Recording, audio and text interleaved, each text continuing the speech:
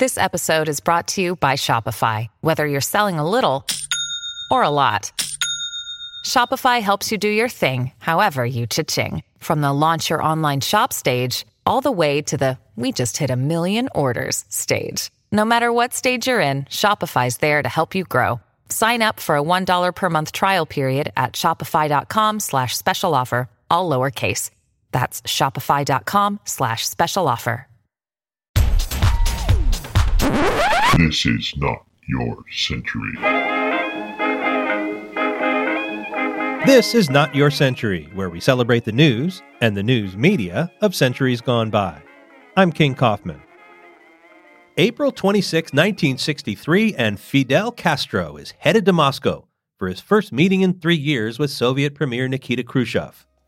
It wasn't a surprise for the Cuban leader to visit Moscow, but Western observers were caught off guard. They didn't know he was going now. This was 5 months after the end of the Cuban Missile Crisis. Castro flew not to Moscow, but to Murmansk, near the Norwegian border. It wasn't clear why. He was given a big official greeting and he boarded a special train for the 1,200-mile trip to the capital. The visit was preceded by a huge propaganda campaign hailing the Cuban leader. Western Soviet watchers were speculating that this may have been an indication that there were tensions between Castro and Khrushchev that arose from the negotiated settlement to the missile crisis, and the Kremlin was trying to make nice. Under that deal, the Soviets agreed to pull their missiles from Cuba. The U.S. agreed not to invade Cuba again, as it had done at the Bay of Pigs in 1961. Castro was expected to watch the May Day parade with Khrushchev. Their meeting, of course, was watched closely. They'd first met at the United Nations in 1960. They shook hands and they hugged. And that meeting led to the Soviet Union arming Cuba.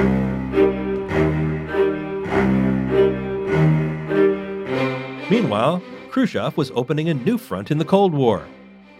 Women's underwear. It seems like there ought to be a joke here, but I can't think of one.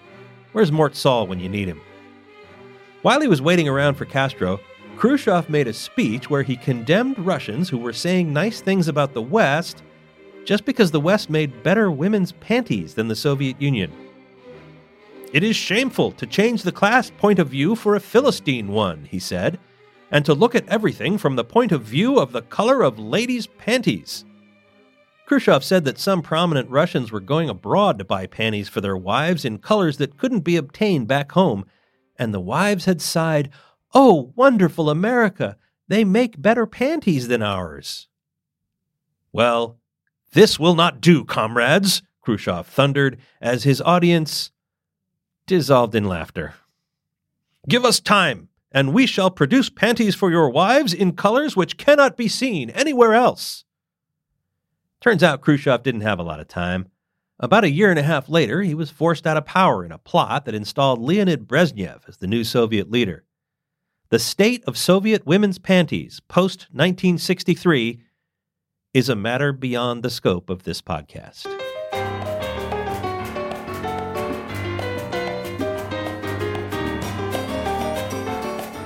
Not Your Century is part of the San Francisco Chronicle podcast network. Audrey Cooper is the editor-in-chief. Please subscribe wherever you get your podcasts, and if you like this show, we'd love it if you'd give it a rating and a review.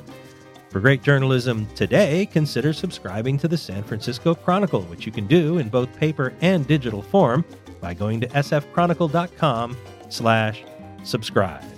Historical research by Libby Coleman. I'm King Kaufman. Talk to me on Twitter at King_Kaufman. We now return you to your century.